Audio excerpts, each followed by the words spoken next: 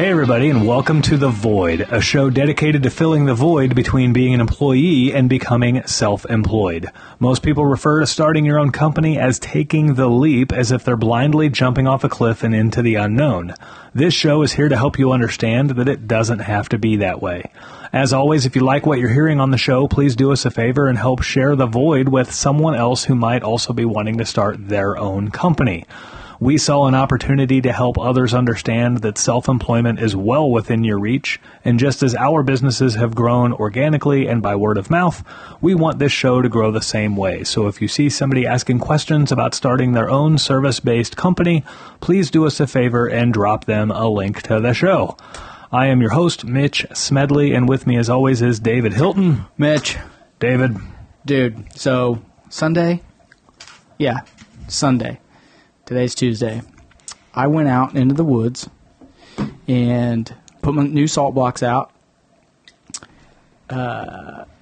Kills an entire area where I'm putting a food plot in for bow hunting. Put so much off on me. I mean, it was like I stunk for 2 hours. Right. I have more chigger bites than I've ever had in my entire life. Was it with DEET? Yeah. Man. Dude, it's awful. They're everywhere. I mean, everywhere. Like in the crack, on my balls, I mean, on my waistline, I almost couldn't sleep last night. It's so bad. You should see if your wife can, put some lotion on there.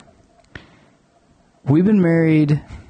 She won't touch you. A long time. She's not, there's going to be no extracurricular just to do it. She's like, no, I'm not. Or the ones that I can't reach, she'll help me out. But the rest, I'm on my own. She's going to be suit yourself. Yeah. You're the idiot, and I quote, you're the idiot that went into the woods in the middle of the summertime. Okay. You know what? Fair enough. Fair enough. It was brutal. It's going to be another 2 days probably. Yeah. Bummer. It's bad, dude. Yeah, see, it's bad. I just got back from Cancun for a week. Not a single chigger bite. I'll take the Cancun over the woods. I can't tell if I'm jealous or I want to punch you. Both. I'm having mixed emotions about you right now. Do I punch him as hard as I can, or do I just? I wish I was in Cancun. Yeah, it was nice. Must be tough, dude. Must be tough being all successful and stuff. Shoot. The rest of us are tromping through the woods. We booked this vacation before we started our company. I don't care. This vacation was booked 2.5 years ago. Your excuses mean nothing to me. Yeah. Excuse. Literally nothing. Nothing. No, I'm glad you guys went. I wish I could have gone. So. Mitch and I have been friends so long. We used to go skiing and do all kinds of fun stuff. He's never invited me to do anything. You know what's happening on the next ski trip, per my own son. 10 years, he hasn't called me and been like, hey, you want to go on a trip or have a beer? And then I look at his Facebook post, and it's like all his new buddies and then all his rich friends. They're all going to Cancun, having a good time. Yeah. I'm just fucking bottom shit picker on the list. Yeah. Cancun just screams rich. No, it screams this isn't cheap, Outer Banks. It screams cheap Mexican vacation. You're right. But it's fun. So always fun to go to Mexico. Per my 10-year-old, he was like, Dad, the last time we went skiing, or 2 times ago we went skiing, we went by ourselves. The last time we went with Mom's dad and stepmom. Oh, you guys had fun on that. Yeah, we did. Yeah. He was like, I think it's time we go with Dave. Oh, yeah. I can be a great influence on children. Per grand, you're going on the next ski trip with us. So tell Janine to start exercising and get those knees ready, because the bumps and the moguls are calling. Get those knees ready. That's the hardest part about skiing when you haven't been for a few years. Your knees fucking hurt. I wasn't talking about skiing, dude. Oh, jeez. Over his head. Oh, my buddy Mitch. I didn't say put her hair in a ponytail. I just said get those knees ready. What'd you get your wife for Christmas? Scrunchie and some Breathe Right strips. God. We digress quickly. Well, we're in the second show. Yeah. The second show is a little looser than the first show. Well, we've had more beer by the second show. I've only had 2. Yeah, but how many did you have on the drive over? I didn't have any today. On the drive. On the drive. I had one when I got home, and that was it. It was so hot. Like, so we went from not having any to having one. You said on the drive. Our story's changing. You said on the drive. All right. I had one when I got home, and then I took a shower, and I came over here. But it was so hot. Like, when it's this hot, like, it takes you can't. I had to have, like, I had that beer, and then I had, like, 4 waters. I was like, right. Man, I'm going to be in trouble. You need it. I'm going to be in trouble. You need it.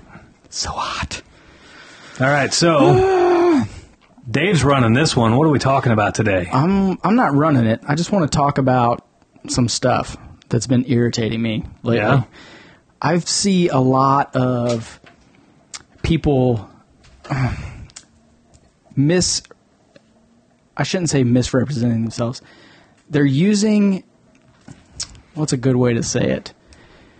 They're putting more time and money into things that aren't important than they should be. They're misprioritizing their time and their money. Right. And I don't mean, like we talked about this a few weeks ago, I don't mean blowing money on something stupid or trying to keep up with the Joneses. This is one that drives me crazy and it's going to piss people off. So I'm going to just say at the beginning, I love dogs and animals. Mm-hmm. Like, I've never not had a dog in my life.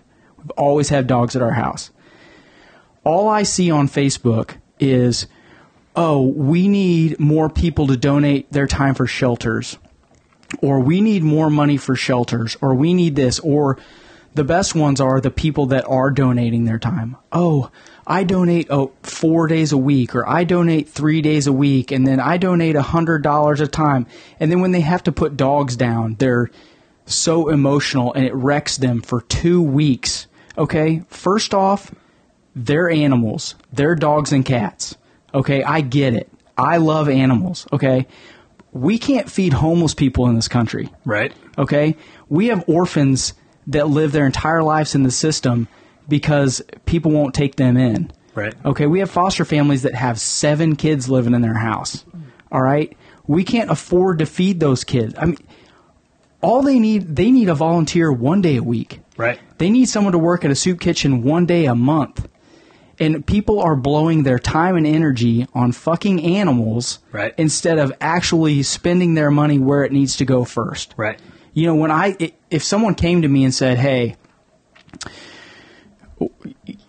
this is going to sound awful. Oh, we have to put these kids down because we don't have enough money to take care of them, or we have to put these dogs down. People get more mad about having to put these dogs down, right, than these kids going hungry, and right, it's fucked up. It is. And it drives me insane. And that is all I see on Facebook. Literally, I don't know if it's the group of people I'm in. I mean, I can't imagine that's what it is.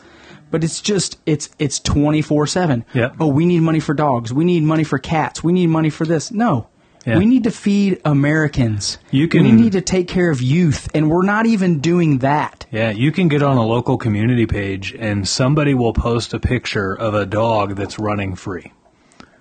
And you can follow that little thread that's created from that post, and you can follow the comments from it.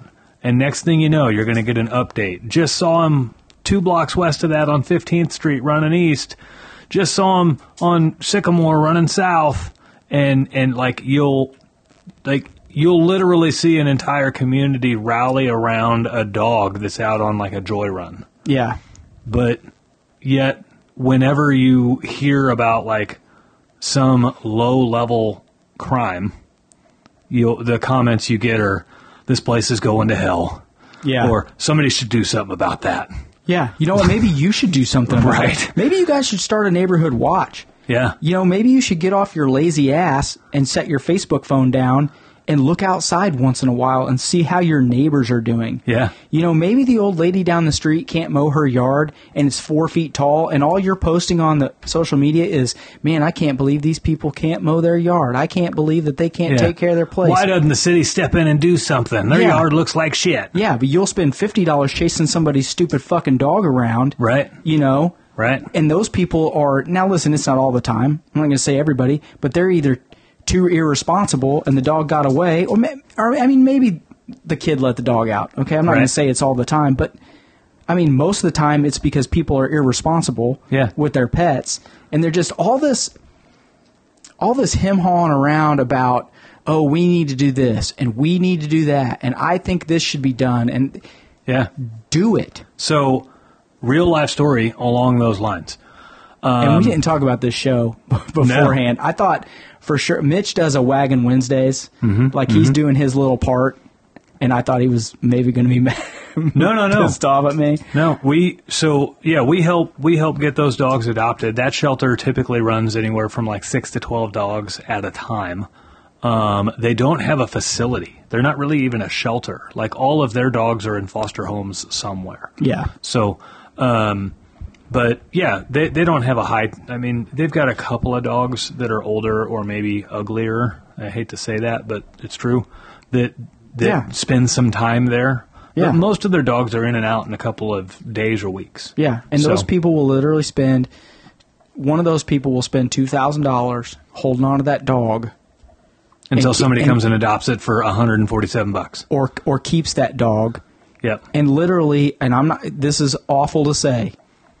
You could have that dog put down humanely and spend that $2,000 feeding little children that have no home instead. I'm not saying to go kill dogs. You could open your home to foster kids and the government will pay you.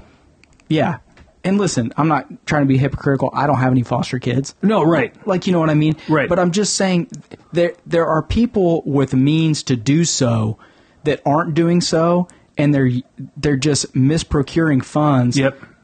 Well, and it drives me insane. And that's half the problem is you'll get somebody else who doesn't have foster kids, or maybe even they do, and they try to totally negate your argument or your viewpoint at all because you don't have foster kids.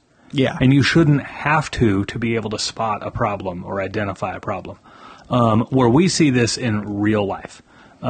Yesterday was August 1st. On the first business day of every month, we do our community involvement program. We do our episode 7. Oh, yeah. So I wasn't sure where you were going. Yeah. Where we find people in the community with necessary plumbing needs and no way to afford them, and we go in and do those plumbing repairs. Well, we have one customer that we're working with right now. It was really confusing as to even what they needed. The city has condemned their house. And they won't be able, so in part of condemning the house, their water has been turned off and their gas has been turned off and their electrical has been turned off. Now, we can't do anything with the electrical, but we can do stuff with the water and the gas. Yeah, red tag, baby. And so part of what they need is they need their plumbing inspected, gas and water, and pressure tested before the city will turn everything back on. Well, what caused this whole condemnation of their house was they had a large shed in the backyard that somehow it caught on fire. Not even my place to say if it was like arson. I don't know. But somehow it caught on fire and they never did anything with it. And so the city has been hounding them for quite some time that this is a hazard and you need to demolish the shed. Well, they didn't, and they didn't, and they didn't, and they didn't. And so now the city has condemned every structure on the property, including their home that they live in, because there's a shed in the backyard that is a danger, right? These people are spending more. So in like 10 days, they go to court for this whole thing. You don't show up at, you're not 10 days away from court without having significant opportunity to correct something. 90 days probably, at minimum. At minimum, right? And so they've spent 2 different phone calls with us. Both phone calls lasted over 30 minutes where they wanted to spend more time griping about this position that they're in, acting like it's the city's fault and they shouldn't be here and what should we do and all of this stuff, rather than tear the fucking building down. Tear the barn down. Right. And so move on with your life. We didn't really know what we were getting into. We went by there and found out that the plumbing is actually fine. The gas is actually fine. They're just going to require a plumber inspect it before they turn it all on, but they're not going to do anything until the shed gets torn down. And so now somebody else we don't even know who this person is, but somebody else is like apparently chipping in, and they were given a quote of like $5,000 to like demolish and haul off this shed and all of this stuff. How big is this shed? I don't know, but maybe just it's one of my other fire and just let that thing go to the ground. Right. It's one of my other plumbers that was out there, but my other plumber that was out there, he met with the owner of the home, and then the owner of the home's son is there, and the owner of the home's son is in their later teens, early 20s. Very physically capable person. And the whole time you're wondering, like, what the fuck is this kid doing? Like, you're relying on the graciousness of our program to help you with the plumbing, and you're relying on this other person that's willing to chip in and help pay for this shed to get demolished, when literally you have an able-bodied young man. You have an able-bodied young man, and you could literally call in like a roll-off dumpster and have him just go cut this frickin' shed up and throw everything in the dumpster and be done with it. You could have been done with it months ago. For $250. I mean, I think a dumpster's $250. Yeah, $250 to $500, and let's say it takes 2 or 3 dumpsters, right? For $1,500, worst case scenario, it's over. It's over. Yeah, but no, it's going to be we're getting in on the tail end of this. Yeah, they've just now heard about our program, and they're wanting us to use our program to run their inspections for their water and their gas. And they were acting like we might be able to do something today to get their water and their gas back on today. And we kept telling them, like, no, the city won't do anything until you tear the shed down. Like, why are you ignoring it's not even an elephant in the room. It's the obvious thing in the room. Like, the city's flat out said, until the unsafe structure is removed from the property, none of this other stuff can happen. Yeah, and that's what we're talking about. They're misprioritizing their strategy. I can't imagine how much time they have spent like finding people to do this for free. Like, they could have torn this barn down 10 times over. Yeah. Trying to find even if they went out and took down 2 boards at a time. Right. 2 studs at a time. Right. Every day, go out there and take down 3 a day. Right. And in 90 days, you'd be amazed at what you could do. Right. Right. It's just unbelievable. And this is what I'm talking about. It drives me insane how people just... I don't know what it is. I don't know if it's just the demise of society or what, or laziness, or the lack of. It's probably the lack of personal responsibility. It's everything revolves around the lack of personal responsibility is the undisputed champion of success. You will not be successful in the slightest unless you have personal. You could win the lottery. I mean, here we are, fresh off of what, the $1 billion lottery winning? Man, yeah, I didn't win. I was sad. Like, if the winner of that lottery does not exude some form of personal responsibility, it will be one of the most unsuccessful things ever. How many times do you hear about those stories about people win the lottery and they're broke like 5 years later because they just go out and spend? First off, the first thing you do is you go to Edward Jones or Fidelity or somewhere and talk with 4 or 5 advisors and say, what do I do here? Right. Because you're not smart enough to do it, to figure it out. No. I mean, let's be honest. 80% of the population is going to burn away at least half of it before they figure out what's going on. Yeah. You know what I mean? I mean, all you have to do is go and talk to someone. And a lot of people think they have the concept of what to do with it. Look, I've managed... That's a lot of money. I know. I've managed plumbing departments that were doing like $8 million a year in revenue. And here I am managing the revenue and managing the expenses and managing the labor costs and managing the vehicle repairs and everything. I go win a $10 million lottery, I'm asking people what to do with it. Oh, yeah. And I'm familiar with, a lot of people that win these lotteries, like, they've never made more than 50 or 60 grand in their life in a year. Yeah. And here I've managed $8 million departments, and I'm still going to talk to experts about what to do with it. Because,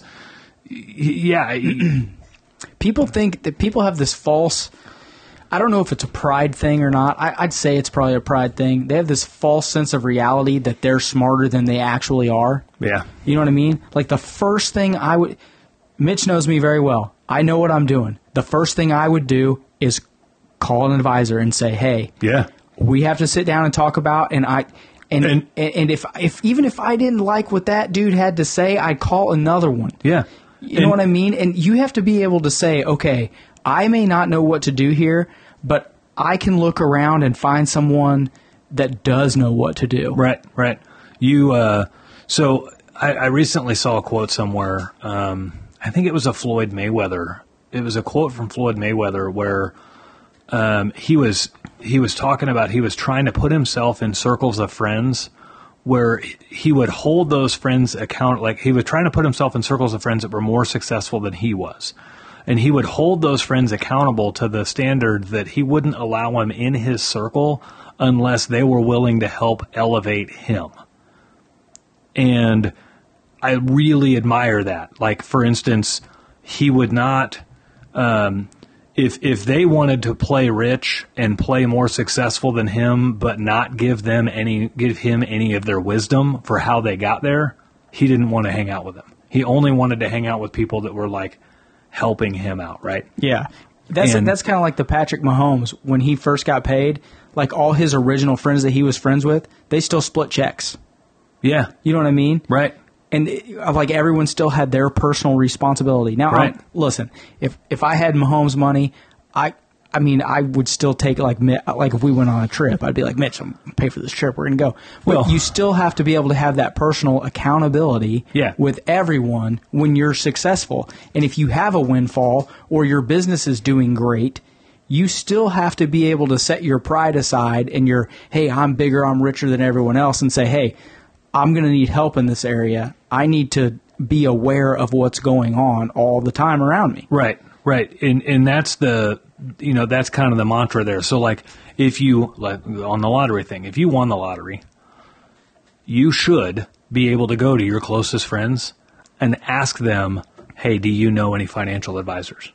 Hey, do you know anybody I can go talk to about this? That you trust. Right. Yeah. So like if I won, you would be one of the first I would go to. Hey, you know a lot of financial people. Do you know of anybody that can help with lottery stuff? Yeah. Right? I'd say, hey, I'd go talk to this guy, and this guy, and if they don't know, they're going to give you advice of who to go to. Right. And if your friends are the type that are going to be like, yeah, maybe, but before we even do that, like, let's go on vacation. Hey, dude, that's not the right friend. You gonna pay off my house? Right. Like that'd be my second question. I'd be like, look, dude, this is what I do. Hey, man, if you could find it in your heart to pay off my house, that would be really great. That'd be the question number 2. Question number 3: if you could then pay for Layla's college, I would love that too. I would love that as well. But no, these are the guys you need to call. Right. You know, and it's just, and I think that might be a lot of people's problem when it comes to dealing with success or not being successful. Or like I even see it on jobs. You know, a guy will get a heating and cooling guy will get a job, and it's a really big house, and he's only used to doing small houses, and he'll just say, "I can do it," and then he puts ductwork in the house, and it don't work worth a shit. Mm-hmm. And what he should have done is said, "Hey, man, could you come look at this house with me?" Yeah. And get my, there's something about, and I don't know, like I have no problem with that. Yep. If I don't know, I'll use this as a personal example. I haven't asked Mitch this yet. Between my septic tanks, I have a separate laundry lateral in my yard, and I've been thinking about putting in a pool. Okay. I don't know what to do with it. Okay. I'm a pretty smart guy. I'm going to have Mitch come over and say, hey dude, what do you think? Right. You know? Right. I don't have a problem doing stuff like that, but a lot of people do. I don't know where the root of that comes from. Like Mitch doesn't have a problem with that. When he started his business, he would ask my opinion about, we'd go have beers and he'd say, hey, what do you think about this? And what do you think about that? And I gathered. Like he didn't care. He didn't care what if I thought he was weak for having to ask. God, no. What to do. No. Before I started my business, I need my information. I got to figure out what I'm doing here. I gathered all of my business owner friends together and had conversations with all of them about, what should I do? What should I look out for? What should I, dive hard in on? What are my fears that are false? Like, what am I afraid of that's not really actually something I should be afraid of? We talk about that in episode 1. Yeah. Like, what the fear that you don't know how to get a business license, and it's this giant ordeal. It takes 5 minutes. Yeah. I got a friend of mine right now who's at a crossroads in life where he's kind of plateaued and he wants more for himself, and he's battling the fears of change, right? Mm-hmm. And so he really wants to do self-employed stuff, but he's kind of far away from that in as far as his courage goes. Yeah. And I said, dude, for right now, change jobs. Like, you've been at your job forever. Go change jobs. Go work for somewhere else. Get a raise along the way. Yeah, fresh scene. Fresh scene. Prove to yourself that you can be successful in a completely new environment, and that will probably give you the courage to then go start your own company. If you can go land a new job somewhere else, completely new environment, and you can be successful, then now go completely change the environment again and go from there.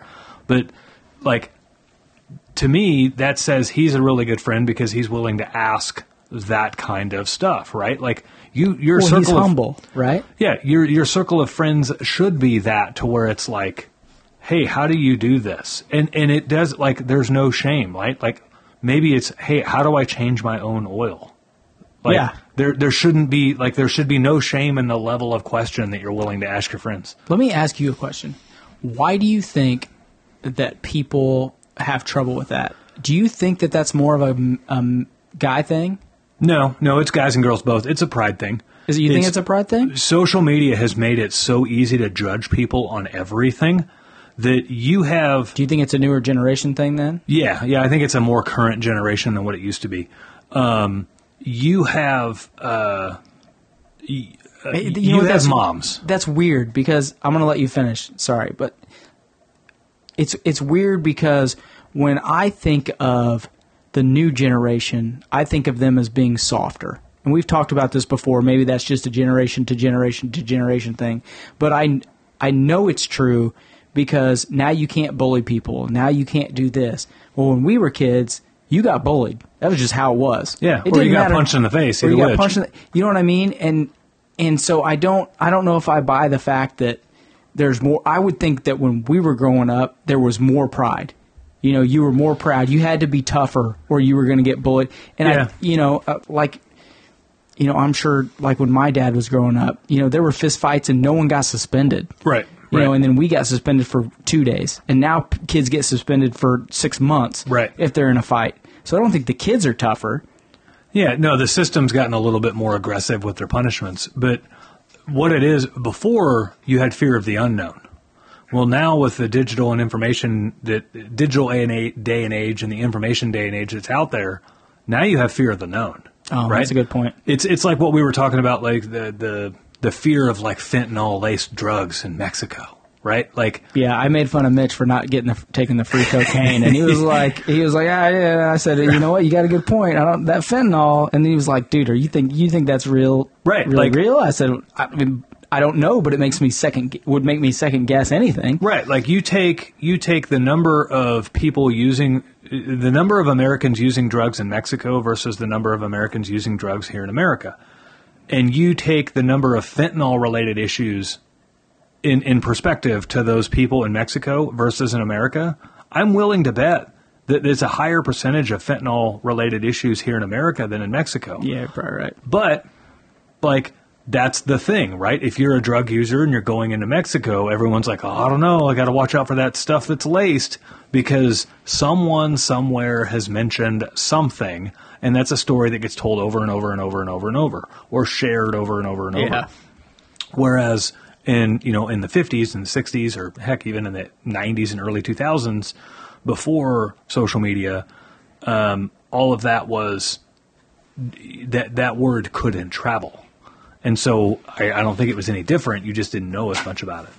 But you've got people today, you've got moms that are afraid to wear a bikini at a beach because they have a mom bod.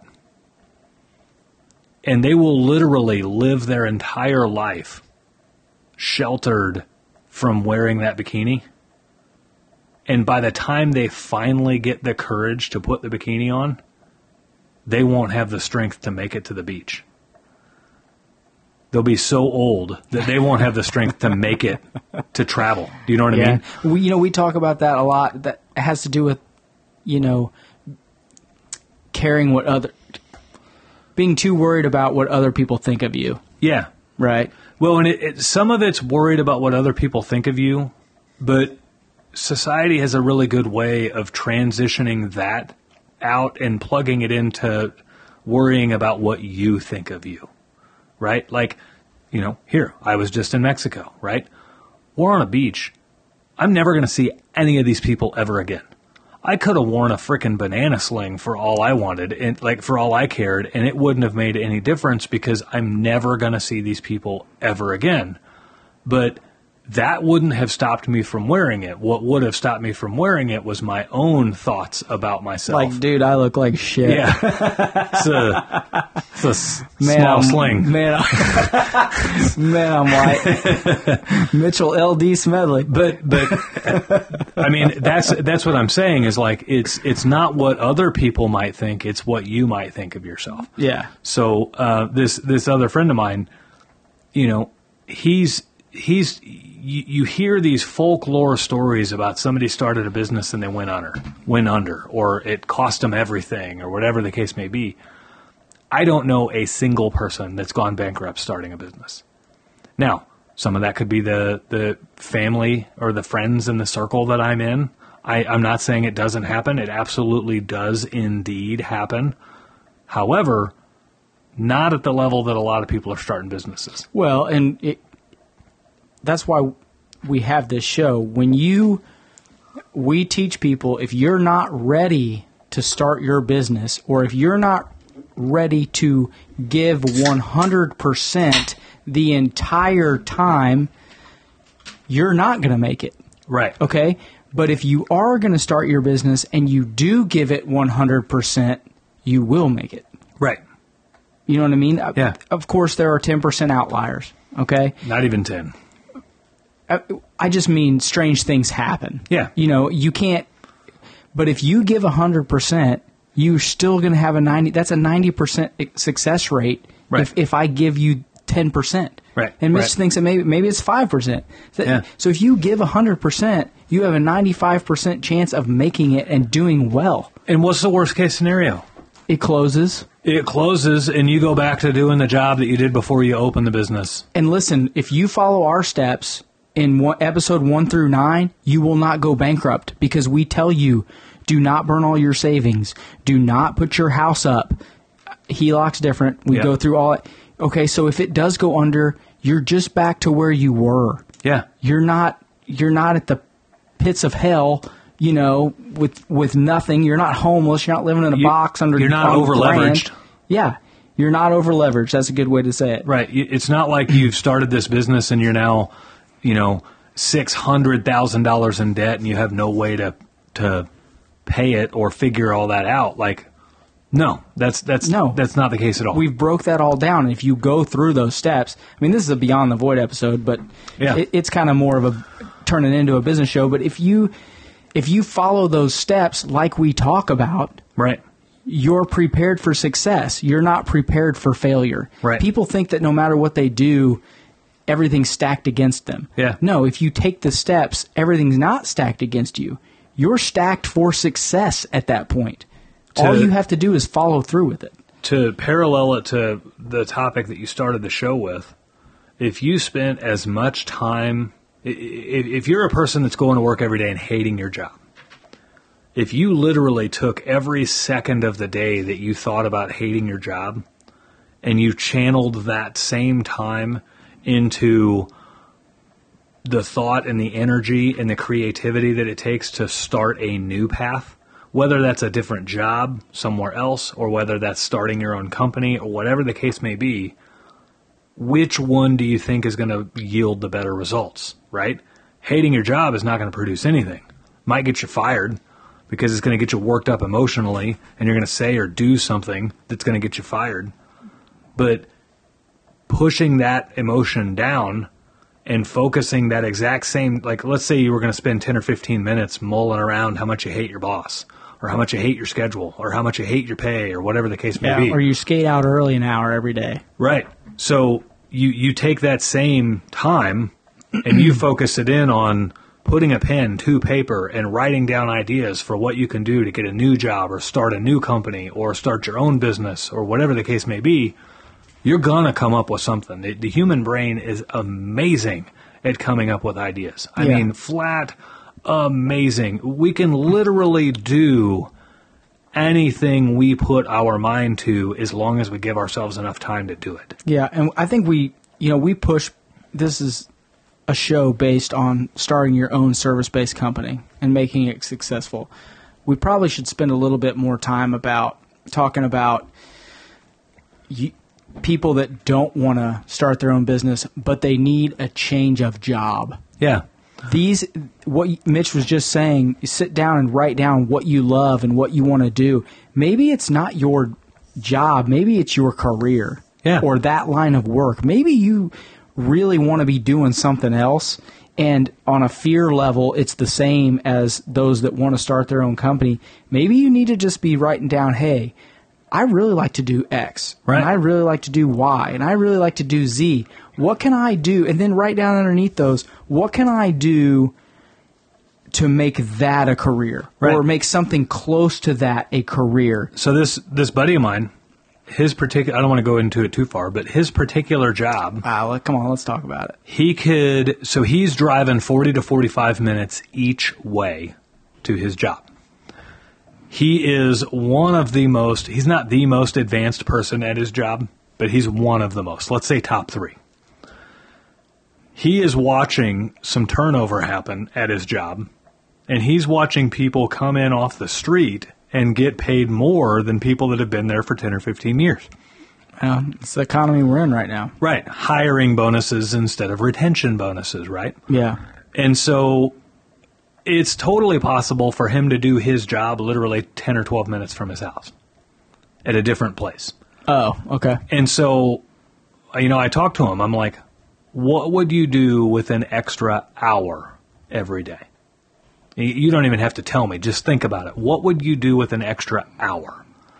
If you could work 1 hour less every day, would you consider that an improvement on your life? You asking him or you asking me? I'm asking anybody. Open-ended question, right? Like, think about it. If you could shave off an hour of your working time every day, whether you take that hour and you spend it for yourself, you spend it with your spouse, you spend it with your family, your kids, you spend it on the lake fishing, you spend it sleeping. Don't get me started about fishing. I haven't been going fishing a lot. Right. Ugh. So, literally taking up a job that is 30 minutes closer to your house, that's an hour.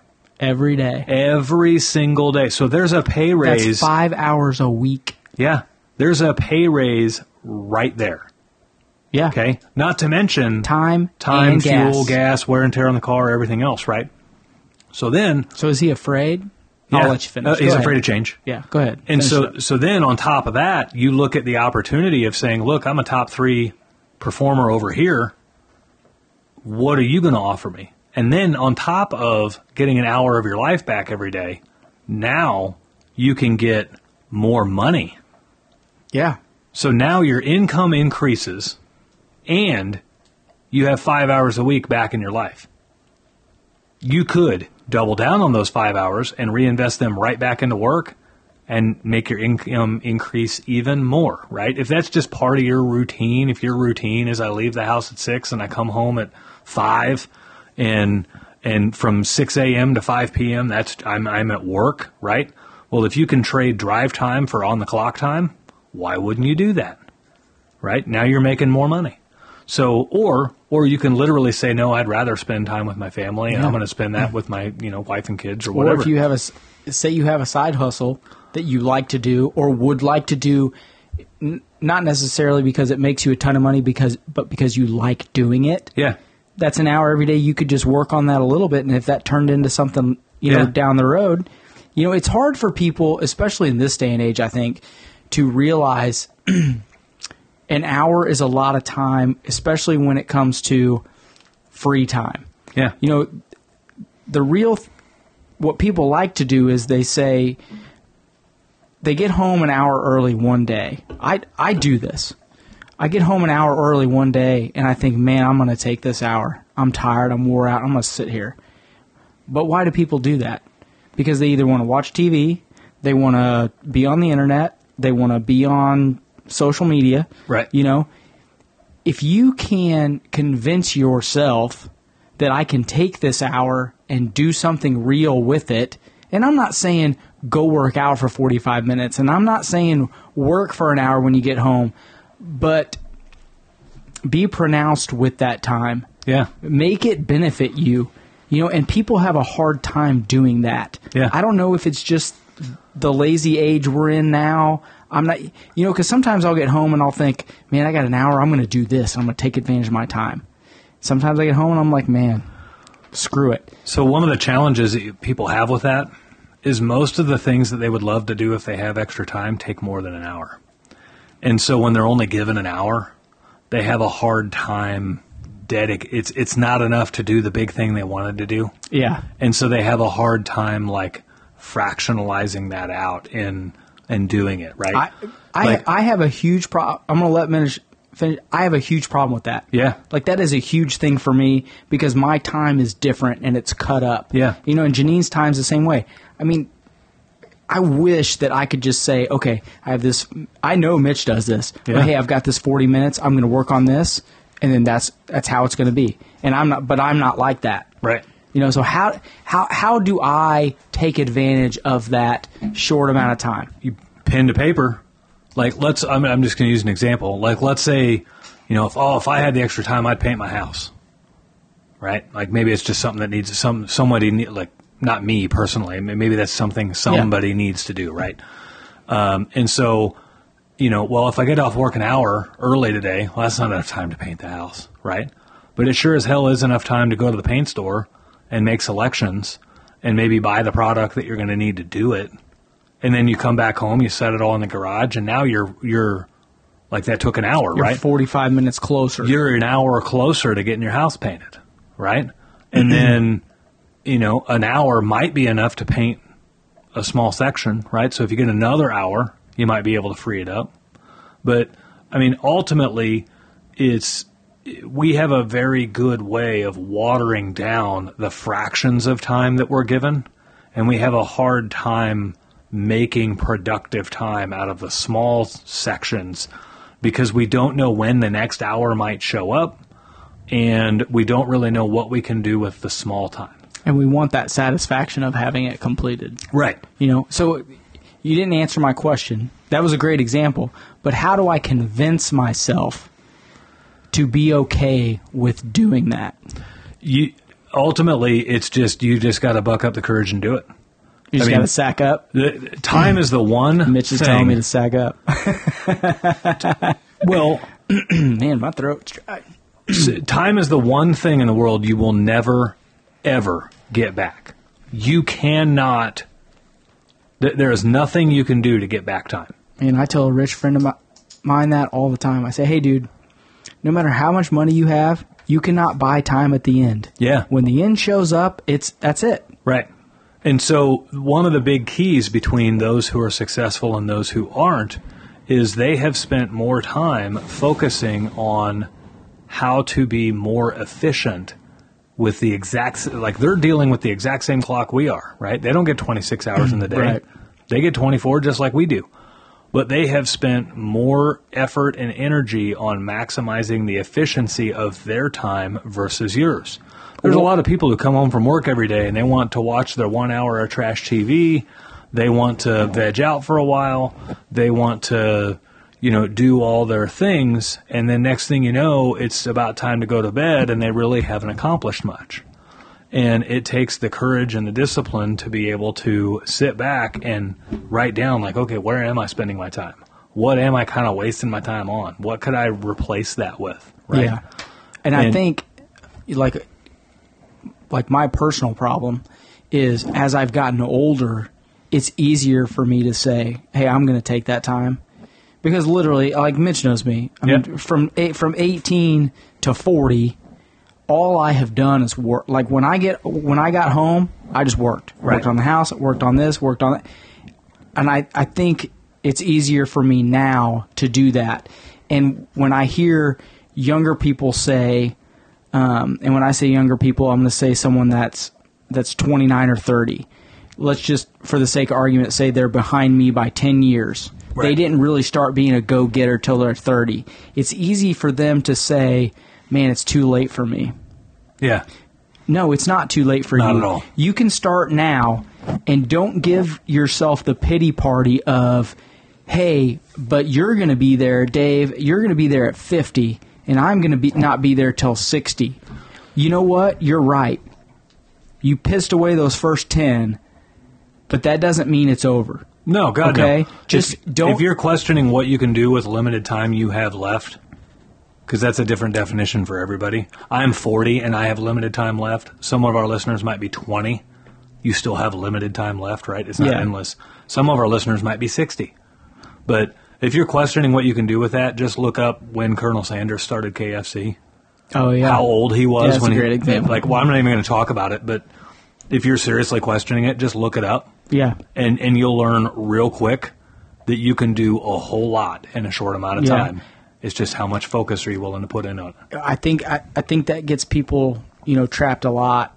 I think, that goes into the mantra, especially, when I look a lot at, and I'm not going to make this super political, but when I look at a lot of liberal people that have been Republicans or have been self-sufficient, and then they get older and they realize, especially in construction and new construction, they realize they've made the mistake of either not having a good job with benefits or not setting enough aside for when they get older. Mm-hmm. Now they're in panic mode because they realize they're running out of time. Mm-hmm. And so now they're looking to switch their vote to someone that will take care of them. Right. Okay? And they want that socialism mantra, not necessarily that it's going to be socialism, but they want the government to take care of them because they didn't take care of themselves. Right. Because of you know what? Maybe it wasn't their fault. I'm not gonna say, oh well, that's just your fault. Fuck you. You don't. But it makes them think, oh, there's nothing I can do. Right. You can always do something. Yep.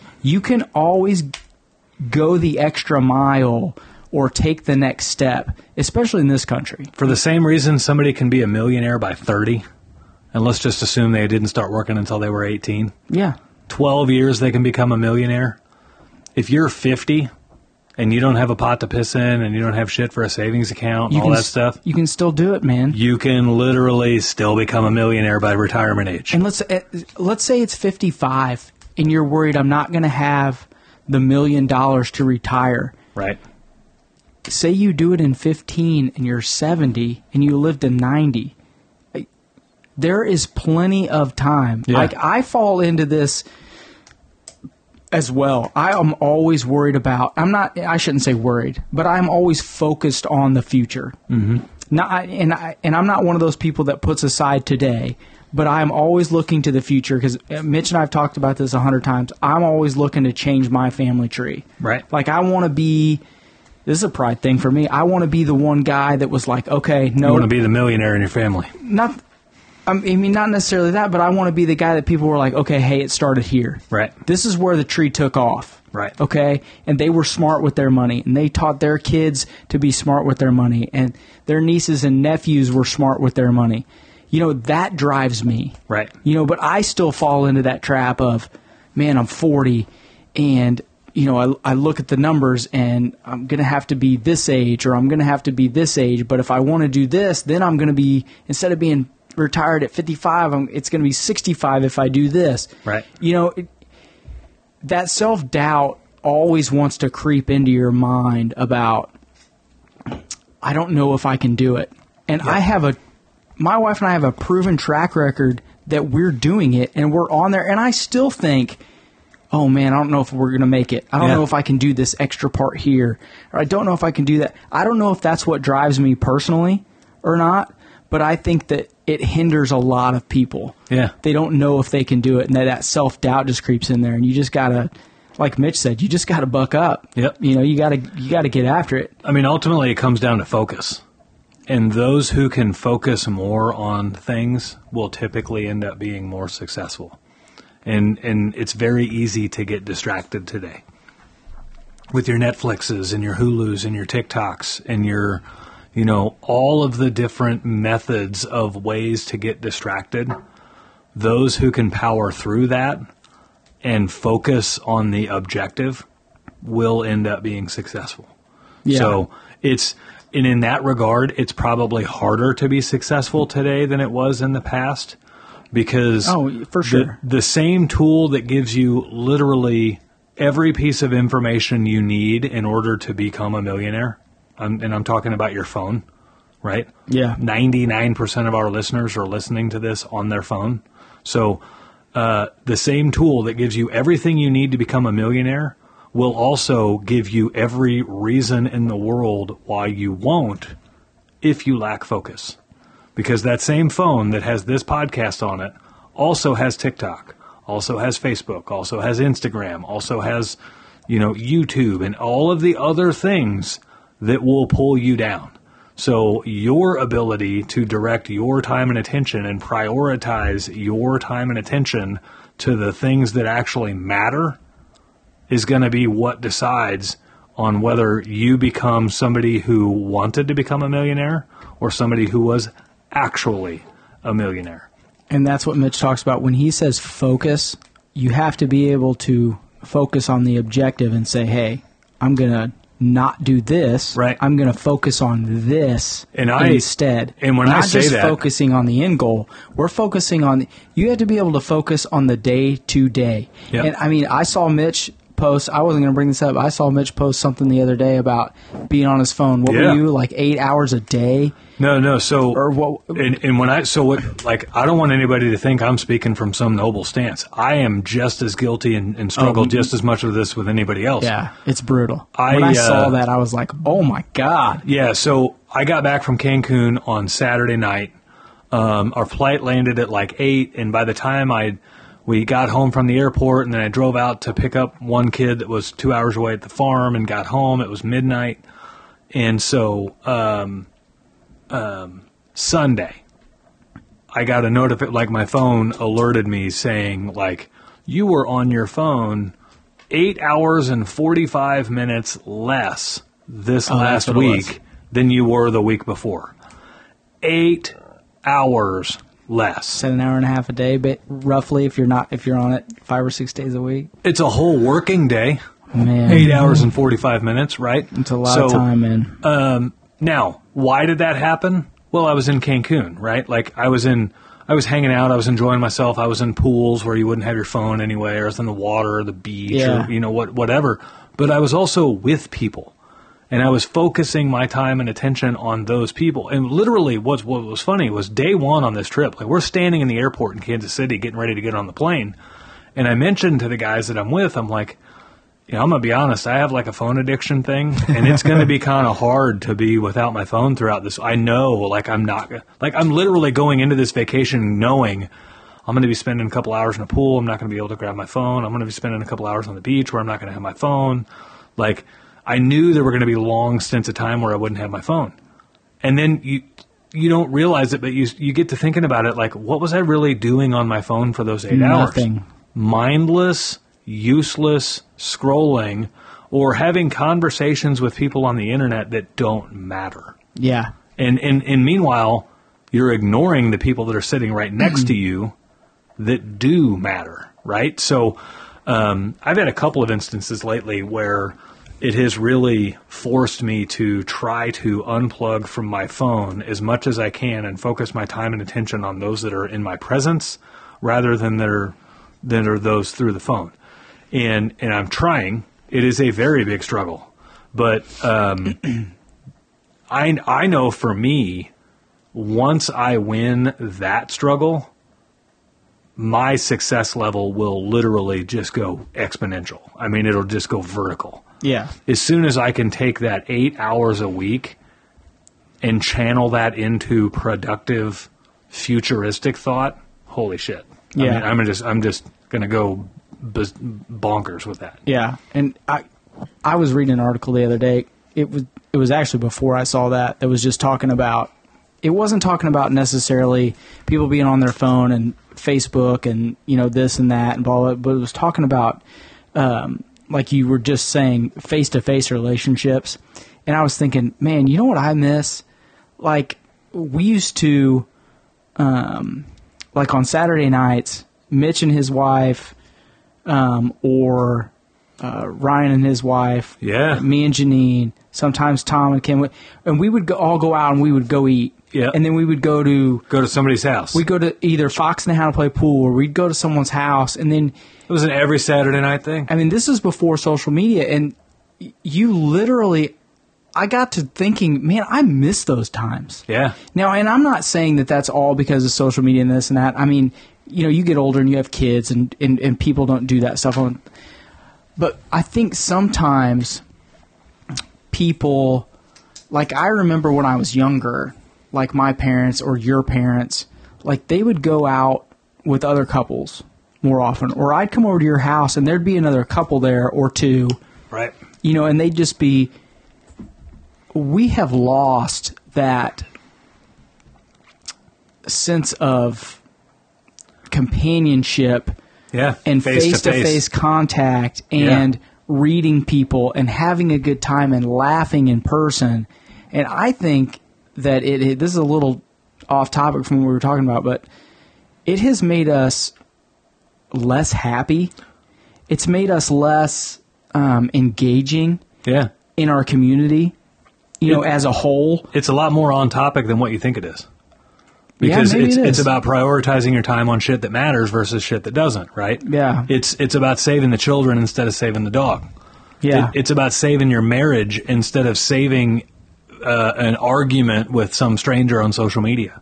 Yeah. Right? So I miss those times, man. Yeah. You know? I mean, what were we just talking about in between the two shows here? Going on that trip. Well, that too. But like, I've started doing some certain activities with both my sons. Oh, yeah. And so now it's like, so I have some things that I do on certain nights of the week. On Tuesday nights, we film this podcast. On Wednesday nights, it's date night with my wife. And those are two like non-negotiables. They happen no matter what, right? And so, like, I'm having so much fun doing these other activities with my boys where I'll be damned if it's not cases where it's like, you know, damn it, tonight's podcast night. I can't go do these things with my boys. Yeah. Or damn it, tonight's date night with my wife. I'm going to, like, I'm missing out time with my boys, right? But that's actually, it's kind of a cool position to be in because it holds you accountable to the things that really matter in life, right? So, and all of that, it all comes down to the ability to have the discipline and the focus to carve out those times. Yeah. To be able to say, okay, no, I'm doing this. This is what I'm doing tonight. Right. And I'm not going to let something else step in there and drag my attention away. To be able to say that Saturday nights are for the friends, or Wednesday nights are for the wife, and, you know, Tuesday nights are for my side hustle, or, you know, whatever the case may be. But having the focus to put that schedule together and then adhere to it, that's what it takes to become successful. And that's a lot of self-discipline. You know, we've talked about this on the show before about mental health. I think a lot of that has to do with mental health too. Yeah. You know, we talked about technology taking away that. I mean, if you could spend, let's just say you have two kids. I'm going to use Mitch as an example. If you could spend one night a week with one of them, one night a week with your wife, one night a week with the other one. I know this is more spread out than you. Mm-hmm. And then you went out once a month with your friends. I mean, the amount of people in this country that aren't doing those things is huge. Yeah. I mean, if you're not doing those things, and I'm guilty, we don't do as much. Right. I mean, ours is different. You know, I take Layla to soccer 1 or 2 nights a week. Janine takes her 1 or 2 nights a week. And this summer we've been a lot better. We've had, you know, at least one date night a week. Now, sometimes we take Layla with us. Right. You know, no big deal, but we go out. Right. We leave the house and we converse, you know, instead of, you know, looking at our phones and stuff. And it's made a big difference for us. I mean, if people could just, like you said, schedule that, prioritize that, and do those things, I mean, how much better they would feel mentally, how much better their mental health would be huge. Yeah. You know, we hear all this stuff about people being isolated. It's because they're not leaving their fucking house. They're not calling their friend from 15 years ago and saying, hey, dude, I ain't seen you in a while. You want to go get some beers? Right. You want to go just have dinner for 2 hours and reconnect for a little while? Right. You know, they think, and I'm guilty of it too, you know, I'll go on Facebook and I'll say, hey, buddy, how you doing? Yeah. He'll say, I'm doing good. How's your family? Oh, family's good, man. How about, what have you been doing? I've been going to work. And we think that 10-minute conversation is doing something. Is going to do something instead of that hour-long going to get a couple of beers or going to a couple's dinner, and it's not. Right. We're all fooling ourselves. I'm guilty. Mitch is guilty. Even the one dinner's not doing it. It takes multiples, Yeah. But it all starts with one. Yeah. And it all starts with setting the time aside to have the first one. Yeah. And I mean, we live in a society that it's, we talk about this all the time too, that it's, it's hard to make time to do those things because, I mean, let's be honest, you've got to work a lot more now than you used to have to work. Yeah. The pressure for, you don't put it on your children, but like Layla's soccer, if I want her to play that competitive soccer, which she wants to do, we have to commit the time to do it. Yeah. The time to do it before wasn't as much as it is now. Yeah. And there's only so many hours in the day. Yeah. So it's a bigger sacrifice for you to say, okay, we're going to go do this instead. Right. Or we're going to go do this instead. Well, it's along the same lines. My wife and I were coming home from this Cancun trip, and it was a week-long trip, and it we planned this thing 2.5 years ago before COVID, and we finally got a chance to take it now. We couldn't take it for the last year and a half, or for the first 2.5 of those, or the first year and a half of those 2.5 years because of COVID. And so we finally had the chance to take it now. And we knew going in, like, okay, we're going to take this trip this summer. That's going to kind of hamper family vacations, right? Because her and I are going to be gone for a week. Like, oh, that kind of sucks. When we made the decision coming home from Cancun, like, why are we going to let COVID, which pushed back this couple's trip, why are we going to let that hamper our kids' experience? Why should our kids get the short end of the stick? And so we spent a lot of time carving out time in our schedule, and we're going to take the kids on a week vacation before school starts. We have like 3 weeks until school starts. Maybe 3.5 weeks, something like that. Yeah. I don't know what your else is. But we're going to take the kids on a week vacation. Like, we've scrambled together a week vacation to take our kids on here in this last 3 weeks because it's that important to us that, like, why should our kids get screwed over because COVID pushed back our couple's trip by 2.5 years? That just robbed our kids of a week vacation for, a summer vacation with mom and dad. Yeah. And my kids are 10 and 13. They're like at the prime age for all of those family memories to come in and all of those experiences that they're going to learn how to then provide those experiences for their kids. And so we just decided, screw it. We're going to find a way to make it happen. And so we're going to do it. Yeah. And ironically, this show will probably air while we're on that vacation. Yeah. And for and for people that are like, oh, they took a vacation and they had money and they did this and they did that. No, it's fucking sacrifice. Well, I'm just saying, just because someone else can take a week and go to the Grand Canyon or go to wherever doesn't mean that you can't take one day off on a Monday or a Monday, Tuesday, or a Friday, Monday and take your kids camping to the local lake. Right. And rent a boat for cheap and spend and not spend. You don't have to spend $4,500. Right. It's not the where. It's the experience. Yeah. And the time that you're giving them. And for us, like, I have made sacrifices elsewhere in life that allow me to afford vacations. Right. Like, I don't have vehicle payments. Right. So that allows like a lot of people that would, I don't think people would care that I take 2 vacations in a summer. But if you did care, you're probably the type of person that's spending $600 to $800 to $900 a month on a vehicle payment. Yeah. And you're wondering, like, oh, well, he's rich enough he can take 2 vacations a year. Fuck, your annual vehicle payments are more than what I'm spending on vacations. Yeah. So who's rich? Yeah. That's like people, like, they're like, dude, what's with your truck? I'm like, what do you mean? It's paid for. It's 10 years old. It has 160,000 miles on it. Yeah, and you know what? I haven't even had it a year yet. You know why? Because I don't give a shit. Right. I'm going to take that's prioritizing. Yeah. I realize that I do not need a new Raptor. I do not need a 2022 GMC 4-door diesel that costs $75,000. I'd rather take that money and do something different with it. Yeah. You know, a guy I work with all the time, you know, the channel locks I use are Channel Lock brand junkers. Mm-hmm. I don't care. It doesn't bother me.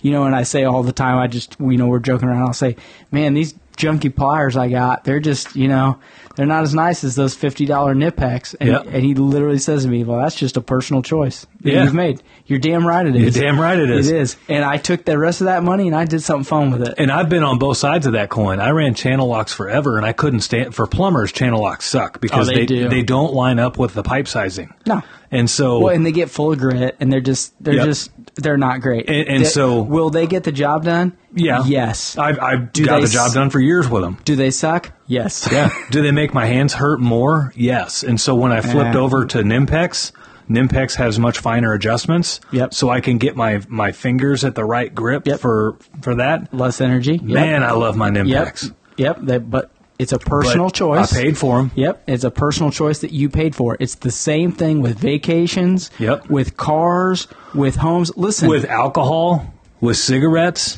It's everything. Yeah. It's everything. I mean, a lot of the people that would take the stance of being judgmental about somebody or being jealous of somebody else's financial situation are sitting around fucking drinking alcohol and smoking cigarettes, smoking cigarettes every day. And they ain't got the money to do it. And I'm not chastising you for drinking and smoking. Yeah, do what you want. But you're literally every day you're using up your vacation money. So don't be mad at one or rent money or whatever bill money. Right? It doesn't. I mean, if you have the money to do it, it's your money. Do what you want with it. Right. But don't pretend that money couldn't be going to something else. Look, I do it. Yeah. I like drinking beer. Right. Right. You know what? But I got the money to do it. Yeah. Okay? It doesn't cut into my home fund or my... You know what? So I drive that old junky truck. It's not junky. I drive that old truck with a lot of miles, but you know what I did with the extra money? I bought my beer. There you go. So it didn't cut into my vacation time. And it didn't cut into my house payment. I made a sacrifice. Where was the sacrifice? It was on that truck. Bingo. You know?